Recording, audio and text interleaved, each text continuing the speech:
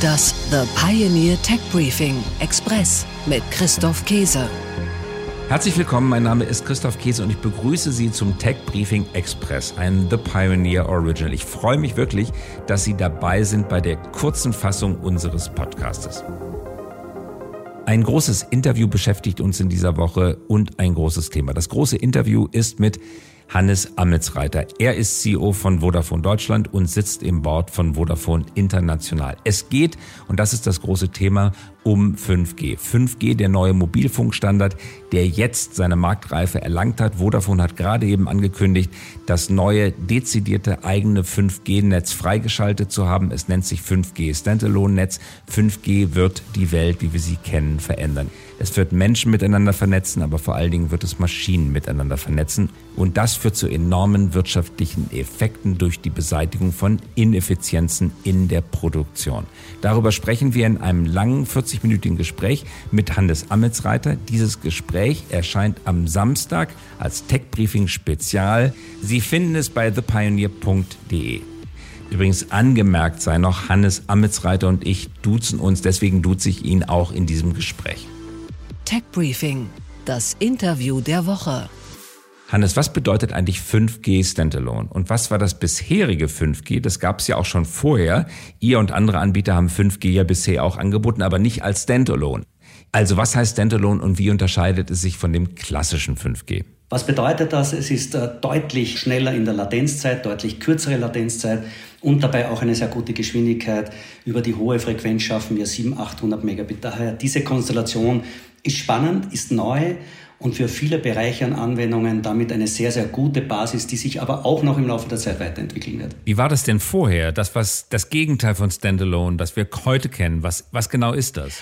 Vorher das 5G, das wir alle 3 Betreiber in Deutschland zur Anwendung gebracht haben, hat auf dem 4G-Kernnetz basiert. Und wie wir wissen, basiert ein Netz ja aus 2 wesentlichen Bereichen. Das eine ist das Zugangsnetz, das sind die gesamten Antennen, die man ja kennt von den Mobilfunkstationen. Das andere ist das Kernnetz. Und bis dato wurde 5G mit dem 4G-Kernnetz betrieben. Jetzt haben wir den Schalter umgelegt und betreiben das mit dem 5G-Kernnetz. Damit ein leistungsfähigeres Netz, das wir auf den Markt bringen und vor allem Richtung Industrielösung eine ganz andere Möglichkeit. Ich kann hier auch das Internet der Dinge erstmals wirklich zur Geltung bringen. Man kann jetzt 1 Million Menschen und Geräte, Dinge auf einem Quadratkilometer vernetzen. Das ist eine deutliche Steigerung, eine Verzehnfachung zu dem, was wir davor gekannt haben. Nun erwächst euch Konkurrenz auch aus dem Weltall. Starlink, das Stichwort, ein Projekt, eine Untergesellschaft von SpaceX, sprich Elon Musk.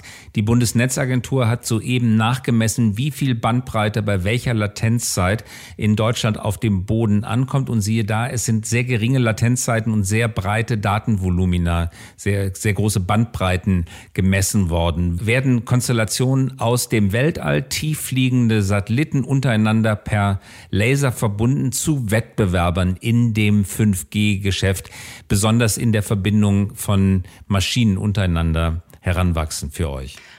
Ich glaube, es wird eine sinnvolle Ergänzung sein. Wir hatten einmal die Diskussion schon im Medienbereich, Video kills the Radio Star, ist dann nie wirklich eingetreten, sondern es gab immer ein Nebeneinander. Es hat sich verschoben.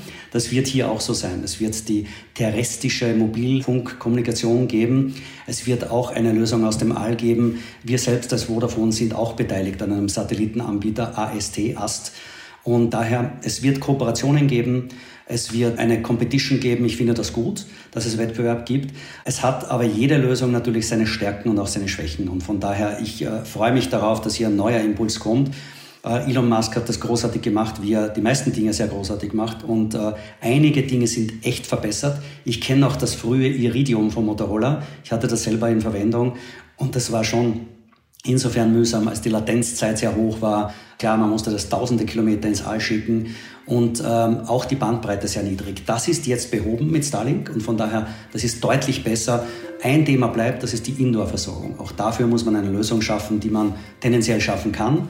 Aber hier gibt es schon noch einige Herausforderungen und das terrestrische Netz hat schon auch noch deutlich seine Vorteile. Außerdem haben Hannes Ametsreiter und ich noch über die Digitalisierung Deutschlands gesprochen, über die Reformfähigkeit oder Unfähigkeit der Politik, über den Ausbau des Mobilfunknetzes und über Innovation. Das vollständige Interview können Sie mit einem Abo auf thepioneer.de/techbriefing ab Samstag 7 Uhr abrufen. Techbriefing, die Nachrichten. Weitere Nachrichten aus der Welt der Startups und Technologie gibt es wie jede Woche donnerstags bei thepioneer.de/techbriefing. Wir bei The Pioneer bieten Ihnen wichtige Informationen und Einschätzungen, die Sie benötigen, um auf dem neuesten Stand der Technik zu bleiben. Unbegrenzten Zugriff auf alle unsere Podcasts und Briefings erhalten Sie mit einem The Pioneer Abonnement. Ein Must-Have, wie es auf Neudeutsch heißt, und Ihre Investition in den Wissensvorsprung. Für die komplette Folge mit allen Nachrichten, Kommentaren und dem ausführlichen Interview loggen Sie sich einfach ein auf thepioneer.de und wählen Sie unter dem Reiter Podcasts das Tech Briefing. Dort können Sie die Episoden direkt hören oder unter dem Button auch hier hören, den Podcast in Ihrer Lieblings-Podcast-App einmalig freischalten. Das war's, fertig aus. Ihnen noch einen guten, erfolgreichen Tag.